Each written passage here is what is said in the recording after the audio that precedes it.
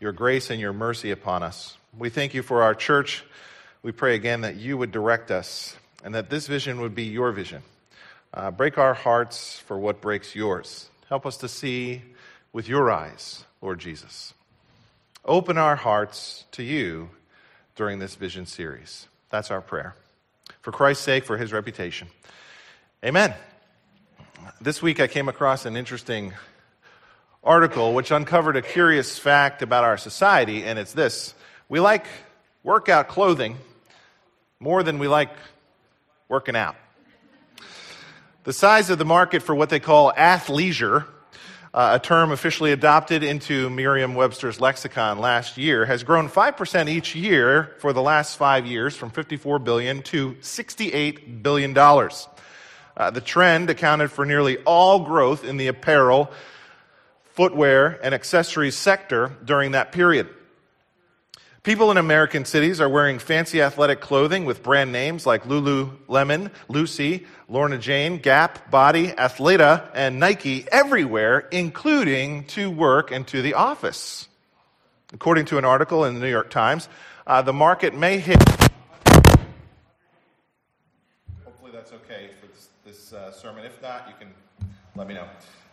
The market may hit $100 billion soon. But there's a strange twist in the growth of athleisure. Most people are just wearing it, not actually working out. The same article continues, for many wearers, the athletic part of athleisure remains aspirational.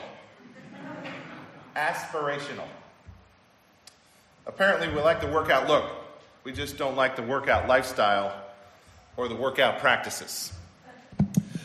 My concern, ladies and gentlemen, is that for many people, calling themselves a Christian is aspirational.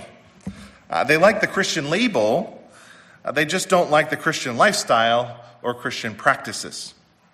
You see, there's a rampant misunderstanding in the church today, and it is this, that somehow you can be a Christian without following Jesus. That somehow you can be a Christian without following Jesus. It's just not true. But yet it is a major problem today. Spiritual formation author, the late Dallas Willard, said it this way: in today's church, we've not only been saved by grace, we've been paralyzed by it. In other words, grace makes us passive. We have this misunderstanding that because we've been forgiven, we don't need to do anything anymore. So we don't. So here's what we've done. We've taken the great doctrine of justification by faith, and then we've led people to believe that they don't really need to follow Jesus to be Christians. That's really sad. Because the point of our justification is not that that would be the finish line. Instead, our justification is supposed to be the starting line in a journey of following Christ. Let me just say that again. The point of our justification is not that it would be the finish line. It's that it would be the starting line in a journey of following Christ.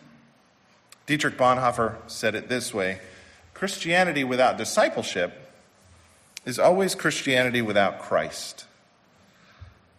And so that's what this message is about today, growing in our discipleship. We're in our vision series. Last week we laid the foundation for our vision, and we made the point that what we want to be about as a church and as followers of Jesus is expanding the table for the glory of God.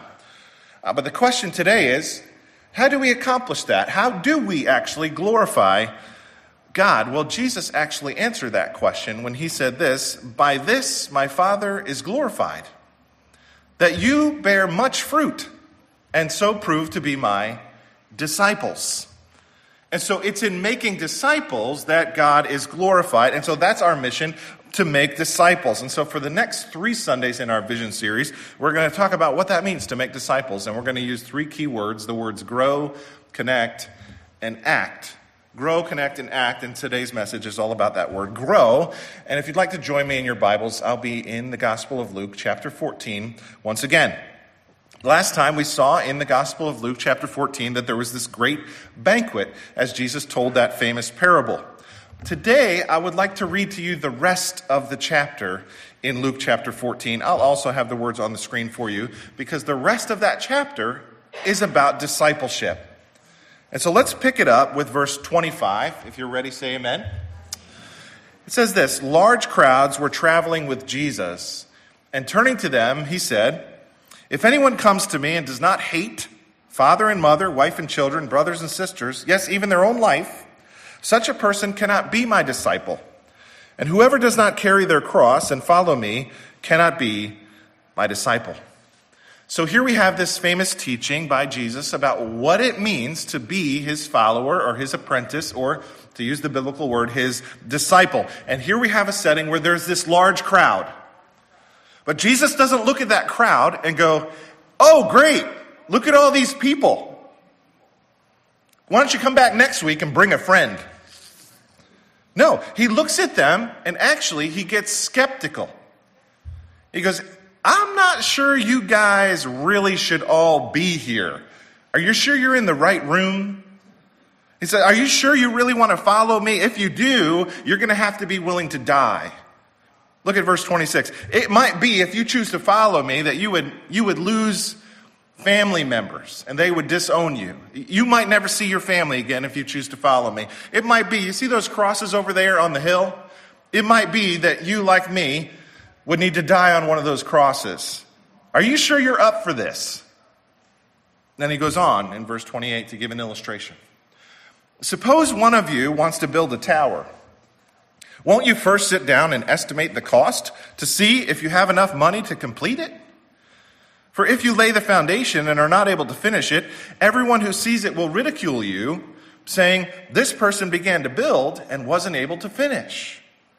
Listen, if you're going to build something, if you're going to put an addition on your house, or you're going to construct something or renovate your kitchen, or you're going to do something at home, you're going to sit down with a pen and a paper and a calculator, and you're going to go, okay, do we have enough money to do this, right? So Jesus says that's kind of what it's like when it comes to following me. You've got to first sit down and count the cost. Because I don't want you to start with me and then leave halfway going, oh, I didn't really realize what this was really all about. I didn't know it was going to be this hard. We got to be honest. As a church, with people who want to follow Jesus, we got to be honest, especially with young people, about the cost of following Jesus. But with everyone, really, we got to say, hey, if you follow Jesus, that may not be easy for you. You might lose some friends. You may not be popular if you choose to follow Jesus. If you are comfortable in this world, I guarantee you will be uncomfortable following Jesus. Jesus has to be most important. Then he goes on to give a second illustration in verse 31. Take a look. Or suppose a king is about to go to war against another king. Won't he first sit down and consider whether he's able with 10,000 men to oppose the one coming against him with 20,000? If he's not able, he will send a delegation while the other is still a long way off and will ask for terms of peace. In the same way, those of you who do not give up everything you have cannot be my disciples. So you got the tower analogy, right? Here he gives a war analogy. You don't go to war and then decide, after you've made the decision to go to war, you don't decide halfway through, I really shouldn't have started this war in the first place. No, you got to think about that ahead of time. I love this war analogy because we've forgotten that we are in the middle of a spiritual war. It's a spiritual battle. Ephesians 6 says there's a war against the world, the flesh, and the devil. But if we forget that, when it gets really hard, because it will, we will begin to complain, going, man, I thought this was going to be easy. I thought following Jesus was going to be comfortable instead of full of difficulties and trials and sufferings. Just like Jesus said it was going to be for his disciples. He said, it's like war. I remember talking to my father about his service in the jungles of Vietnam and how intense that was for him and just horrific at times. And he said, Dave, however scared you can ever imagine being, that's how scary it is. But can you imagine if a soldier was in the middle of a battle and he comes running to the commanding officer going, man, you're not going to believe what's going on out there. They're shooting at me. There's guns and stuff. That guy had an M16. There's like grenade stuff's blowing up. There's tanks. And the commanding officer said, well, what did you expect? This is the army. You're at war. Jesus says, friends, just like that in the Christian life, That's the kind of expectation we need to get straight before we decide that we're going to follow Jesus. It's not easy. And then he says this in verse 34. Salt is good. So I'm really glad that Jesus agrees with the fact that salt is good there, aren't you? Salt is good. Amen, Lord. Thank you. But I'm kidding. But if salt has lost its taste, how shall its saltiness be restored? It is of no use either for the soil or for the manure pile. It is thrown away. He who has ears to hear, let him hear. So here's what he's saying. If you have a pile of salt with no flavor, what are you going to do with that? If you throw it on the dirt, it's going to mess up the dirt. It's not even good enough for the manure pile. You throw it in there, it's going to ruin the manure pile. I mean, do you realize what he's saying? If you're not willing to go all in with me, if you're not willing to go all the way with me, to really live this Christian life, to build that tower, like I said, or to go to war, like I said, then I don't really know what to do with you, Jesus says. I can't even throw you on the dirt. I mean, the soil is good. It makes things grow, right? But you're going to ruin it if you throw a bunch of salt on there. He says you can't even put it on manure. You'll ruin that too. Do you realize what he just said? Francis Chan says in his book, Crazy Love, wow, how would you like to hear the Son of God say, you would ruin manure? In other words, if I got a big pile of manure and you're on top of there, I got to say, get off, you're ruining my manure. See, here's the problem in a lot of churches today. We want a big crowd. We want a lot of salt, even if it's not salty. But Jesus says when he saw the big crowd, he said, I'm not too sure I have a whole lot of use for many of you. Because you got this half-committed thing going on. And you don't really want to be my disciple. And that's a big problem. The main goal of the church is to make disciples. If we fail at that, we've missed something really huge. We don't want to do lots of other stuff well and miss this, right? C.S. Lewis said this about the church. The church exists for nothing else but to draw men into Christ, to make them little Christs. If they are not doing that, all the cathedrals, clergy, missions, and sermons are simply a waste of time. God became man for no other purpose. Now, when he says little Christ, don't misunderstand. It's not that we become like gods or something like that. What he means is that we're formed into the image of Christ. That's what the word Christian means, actually, little Christ. There's this process of sanctification, a growing in holiness, that we would be morphed, transformed into the very image of Jesus Christ. That's what the Apostle Paul says, for example, in Galatians 4. He says, I am in labor pains for you, my church, until Christ is formed in you. But if we're not doing that as a church, then what's the point? In other words, we're wasting our time if we're not making disciples. Making disciples is not just one of the things we do. It's the only thing we do. Making the disciples is not just one thing we do among many things. It is the thing we do as a church. That's our mission. Let me put it this way. If I was a shoe manufacturer and I owned a shoe company and I go down on the manufacturing floor and I find somebody making something other than shoes, I'm going to be upset because I would think that's a waste of time. Just like that, that's not our purpose here to do anything else except make disciples. Everything we do should be filtered through that purpose. That's how we must define success around here. Our success must be defined in terms of our success in making disciples. I emphasize that because there's some people who attend church who are really not that clear about the fact that we are here to make disciples. Maybe they're here for other reasons, to be entertained or to have some felt need that's going to be met, or because it's just a social outlet, or there's a church softball team or whatever it is. They're just here for other reasons, but it's not for the purpose of making disciples. Now, there's nothing wrong with those other things per se, but if we're not engaged in the primary work of making disciples, we are missing the mark. A few weeks ago, some of our staff went to go see Pastor Andy Stanley speak, and he said this. Let me give you an example. Let's say you hit your budget this year and your attendance grows, and you have a bunch of other great things going on at your church, but only 20% of your church folks have any kind of intentional discipleship process going on in their lives. you have failed in terms of 80% of your church. Does that make sense? Because the purpose is not just to hit our budget or to grow our numbers. And this is where sometimes I think larger churches miss it. They become more concerned about attendance than they are about attenders. They focus more on the empty seats than they do on the full seats. So we have created this vision to kind of shift and begin to ask different questions. Underneath of our vision, we crafted over the last few months 3 different priority statements. A priority statement is just basically a statement about how you would accomplish that vision.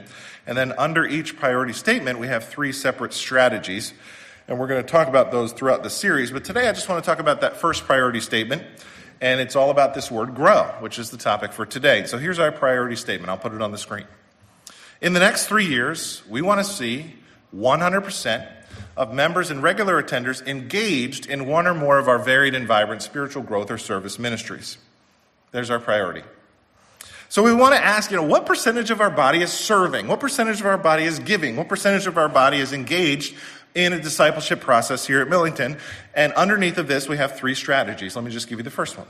Strategy 1 is this, that we would grow wider in our number of those committed to serve by creating a culture with an abundance of volunteers for each ministry program.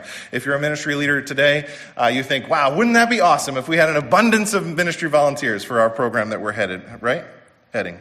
Now, allow me just to affirm something. Recently, we had a community-wide Easter egg hunt. And we actually had that day an abundance of volunteers.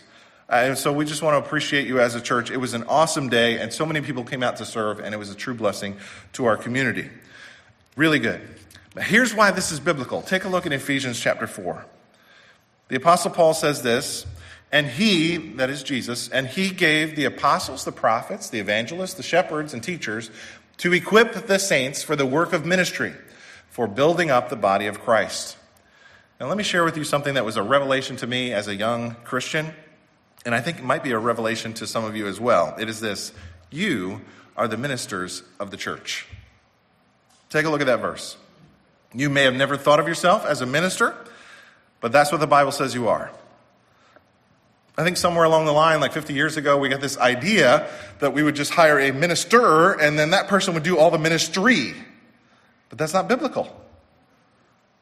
Pastors can't do it all, and even if we could do it all, it wouldn't be good for you if we did it all, because you would miss out on the joy of serving. And so our job as pastors is actually to equip you, to make you effective for ministry. We're here to teach you, to train you, to equip you, to release you into ministry, to make a difference, and then to get out of your way. The church has never been about one person doing everything. The metaphor for the church in the New Testament is a body, and every single part of the body is critical and has a specific function and a specific role, including you, for the health of the body. And so as pastors, this is a huge challenge for us, Pastor Bob and I. And the challenge is this. I'll put it on the screen. How do we start transforming a church from a group of spectators being led by their ministers to a group of ministers being equipped by their pastors? That's what keeps me up at night. Because a mature believer, a disciple, is someone who is ministering, who is serving. I say that because I hear so many Christians complain and they say, well, Pastor, I'm just not being spiritually fed. But a mature believer would never make a statement like that. A mature believer is a self-feeder. A number of years ago, we did a study in our church called Reveal. It was a spiritual survey where we as a church took this, and it's a research study they conducted on Millington anonymously, to determine the effectiveness of our programs to produce spiritual maturity. And it's an evaluation tool that many churches have used. And so what this study asked were diagnostic questions, and then they placed people in these 4 categories in terms of spiritual growth on this continuum. So let's say this line at the bottom of the screen represents your journey in the Christian faith. And the cross there represents the day that you accepted Jesus as your Savior. And then as you grow, you move along that arrow, you move along that line, and you continue to grow. The first category in church are people who are exploring Christianity. They're not Christians yet. There was about 2% of our population, folks who would say, I think I believe in God. I'm not really totally sure about Jesus. My faith is not really a significant part of my life. These are basically unbelievers Now, first you think, wow, that's a lot of unbelievers in our church, but I think it's great. In fact, I think that number should probably go up. We want unbelievers to visit our church and allow them to go down that discovery tunnel and seek God here, right? The second category of people in church, they categorized as growing closer to Jesus. That was about 40% of our church population. They would say, I believe in Jesus and I'm working on kind of what it means to get to know him. They've expressed faith, but they were basically babes in Christ, new believers.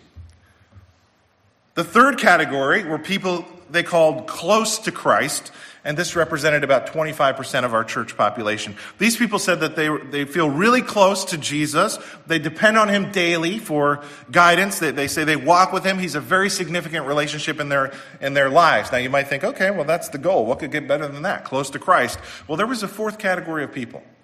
And the fourth category of people they called Christ-centered. That was about 33% of our church population. These people said Christ is everything. They wanted his life to be lived through them. They wanted to die and just let him be everything. And so they were kind of at the top of the spiritual maturity continuum there. Now take a look at the list up there in those four categories. I think those are four pretty fair categories represented in probably every church, including ours. And just ask this question, where am I? Where are you on that spiritual continuum? Now let me go back to that comment about the person who's not being spiritually fed. Somebody in stage 1 there, they don't even know they're hungry. They don't have an appetite for the things of God. They're not even aware of such a thing as spiritual hunger and spiritual thirst. Somebody in category 2, well, they are a Christian, they've accepted Christ, but they still need someone else to feed them spiritually. Someone else in category 3 there is someone who's growing closer to Christ, and they are now learning to feed themselves. I got to tell you, frankly, I feel sorry for you if you're riding on my coattails for the rest of the week, or Bob's coattails, and based on our study in the Word of God. If this is the only interaction you get with the Word of God all week, that's like eating once a week. And so someone in the third category, because some weeks I'm going to be up here and I'm not really going to be clicking. So you're not going to eat at all that week, right? I'm going to preach a stinker and, it's famishing. You've got to learn to feed yourself. Now, someone in category 4 is not only able to feed themselves, but they're now also, like a parent, able to learn to feed others. See that? And so those are kind of the 4 stages. Those who are Christ-centered, there was many interesting things about them, but one interesting thing about them in the study was that they found a way to serve God on a weekly basis. And so here's the question. How has God gifted you, and how are you using it to serve? This goes for all of us. Now, some of you are already serving, and I know that, and it's awesome. Let me encourage you. Press on. Some of you may feel like maybe you put in your time already, but let me encourage you, there really is no retirement in the body of Christ. As long as you draw breath, God wants to continue to use you and have you serve him, and he's got more for you to do. All of us should find a way to serve. Here's why this is so important. As a pastor, whenever people come up to me and they tell me their faith story, how they've grown, every single time, there's always this part of their story when they say, and then they asked me to serve.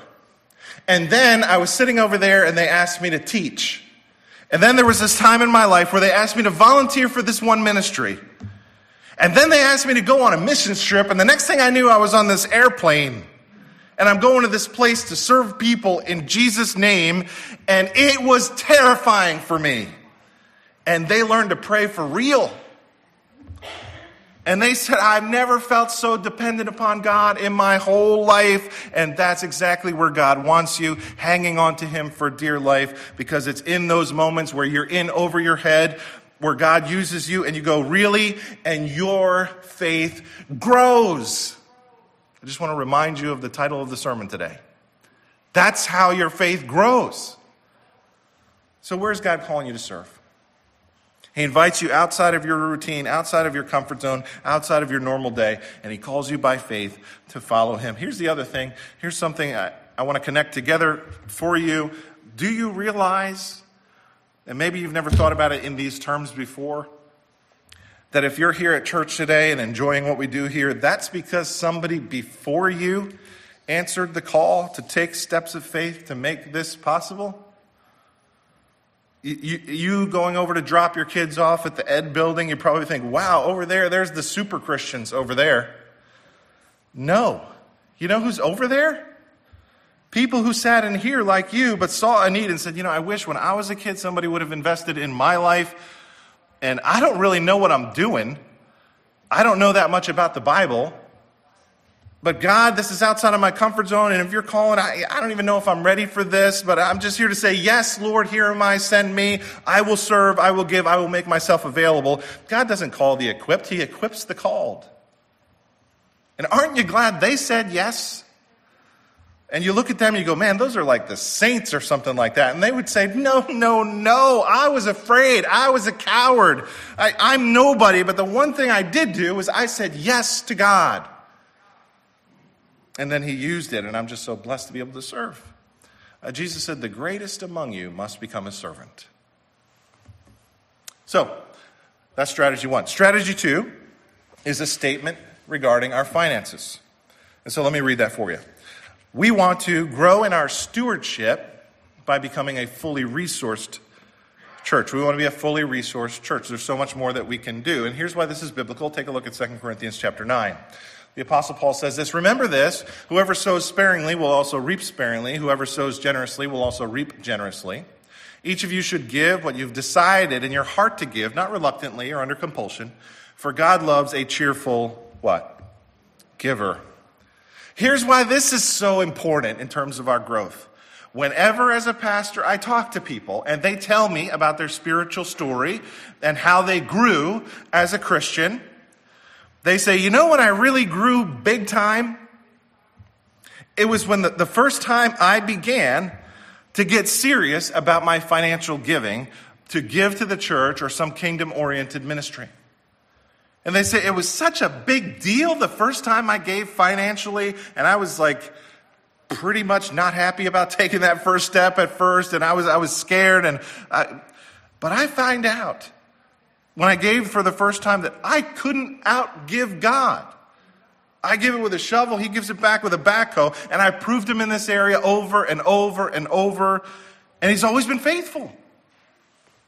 So let me just challenge you to give to God off the top, to be a percentage giver, not an emotional giver, to decide. Pick a time frame that you'd like to try this out. I would just suggest 30 days. Pick a time frame. Say, God, I'm not going to put my confidence in money. I'm going to put my confidence in you. And just watch what would happen in your life. Because here's what's going to happen. If you're not really giving, that tension that you feel right now, that's a faith-growing tension. This is what causes your faith in God to be stretched, to grow. And soon this giving discipline, this habit, although you might not even smile when you do it at first, later it will become such a part of your story, it'll become such a joy to you that you can't imagine your life without it. Because here's what Jesus says, your Father who sees what is done in secret will reward you. Now, I'm not preaching health and wealth gospel, so don't misunderstand that, but there is great blessing in our generosity. So here's the main point. It's impossible to be a mature disciple without also being a mature steward of your finances. So that's strategy 2. Strategy 3, the final one is this. We want to grow deeper in our faith by cultivating biblically based, relationally driven environments where the spiritual formation process can flourish. Later on in the series, I'm going to do a whole message on the process of spiritual formation. And so hold your questions about that for now. But for now, let me just point out 2 things about this which are really critical. The first one is that phrase, biblically based. And here's why this is so important. Whenever somebody talks to me about their faith story, whenever somebody tells me about how they grew as a Christian, every single time, part of their story is, and then I started studying the Bible for the first time. And then I started actually looking into the scriptures. And then I started knowing how to have a handle on the Word of God. I started studying the Bible for the first time. And, I used to never read that thing, but then all of a sudden I was like a sponge and I wanted to get into that book. And I said, wow, I had no idea how helpful this book is. And here's the important point. We're not talking about head knowledge here. We're not talking about information. We're talking about transformation. We're talking about heart questions, practical Bible study. There's a big difference. And so when you're part of one of our groups, please don't take that time to show the rest of the group how smart you are and how much of the Bible you know. Please, on the other hand, lead from a place of weakness and say, wow, this is really convicting. I have a really hard time trusting God in this area of my life. That's what you want to say when you're in those areas. It's not time to show off. Knowledge puffs up, but love builds up. And so a practical Bible-based environment is what we want to create here, where we're applying what we learn and finding out how life-changing it is. And so we have those smaller environments here, like our adult education classes, which give us opportunities, financial peace coming up, to dig into God's word about our finances. BSF meets here Monday nights, women's Bible study, small groups. There's a lot of different areas where you can plug into a Bible-based environment. And so if you feel left out, we have some places where you can plug in. You can check out our website for those opportunities. The second phrase I just want to point out in this strategy is that phrase, relationally driven. Relationally driven. And here's why this is important. Because whenever somebody comes to me as a pastor and shares with me their story of discipleship and shares, this is how I grew, every single time, part of their story is, and then I met this guy. And then this lady was dropped into my life. And then we as a family met this other family. And then we as a married couple met this other Christian married couple. And then we met this pastor. And so one of the big faith-building discipleship catalysts are always people. And when you look back and you go, looking back on my life in the sovereignty of God, I feel like it was him who put that person in my life. I feel like God himself dropped this individual I feel like God gave me that group of brothers, or God sent me that group of ladies as a gift from him. Like God acted on my behalf to bring them into my life, and that just helped me grow. And so that's how we want to accomplish that strategy. Refuse to live the Christian life in isolation. Decide you want to be known. When I was in seminary, I've never forgotten the advice that one of my professors, Dr. Howard Hendricks, gave us. He said this: every person in this church today needs 3 relationships in their life to grow spiritually. We all need a Paul, we need a Barnabas, and we need a Timothy. We all need a Paul. That is, you need an older Christian who's willing to build into your life. You need somebody like that, somebody who's been down the road before, who's willing to share with you their strengths, but not only that, they're also their weaknesses. Their successes, but also their failures. Things that they've learned the hard way in life. Somebody who can affirm you, teach you, and encourage you, but somebody also who can correct you at times. There's the rub. Somebody like Paul who can be there for you as a mentor. And we all need a Barnabas. Somebody who loves you, but is not impressed by you. Somebody who doesn't care about the degree that you have or how much money that you make. The only thing that impresses them is how you reflect the image of our Savior. Somebody who's willing to keep you honest. Those of you who are married, please don't miss your spouse's role in this regard. We all need somebody to correct us and direct us. And then third, we all need a Timothy. A younger Christian into whose life you are building yours. If you read 1 and 2 Timothy, you see Paul building into his protege.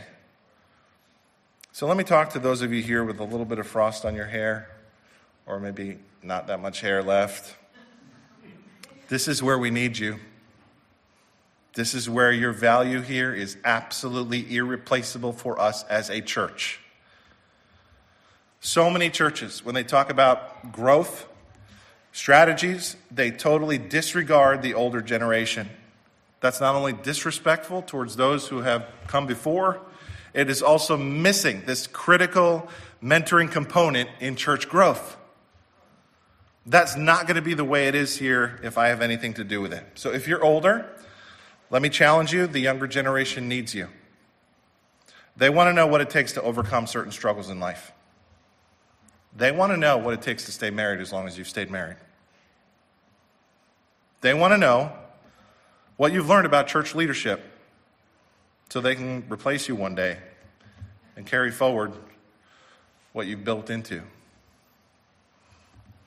So let me ask you, are you willing to do that? Are you willing to invest in somebody who's a little younger? Do you have the patience for that? Because it will take patience on your part. And you may be the one who needs to start reaching out because the younger person may not have the courage to reach out to you. And lend them your strength for their good. That's part of what it means to expand the table. That might mean expanding your own table and inviting them to sit with you and learn with you and grow with you.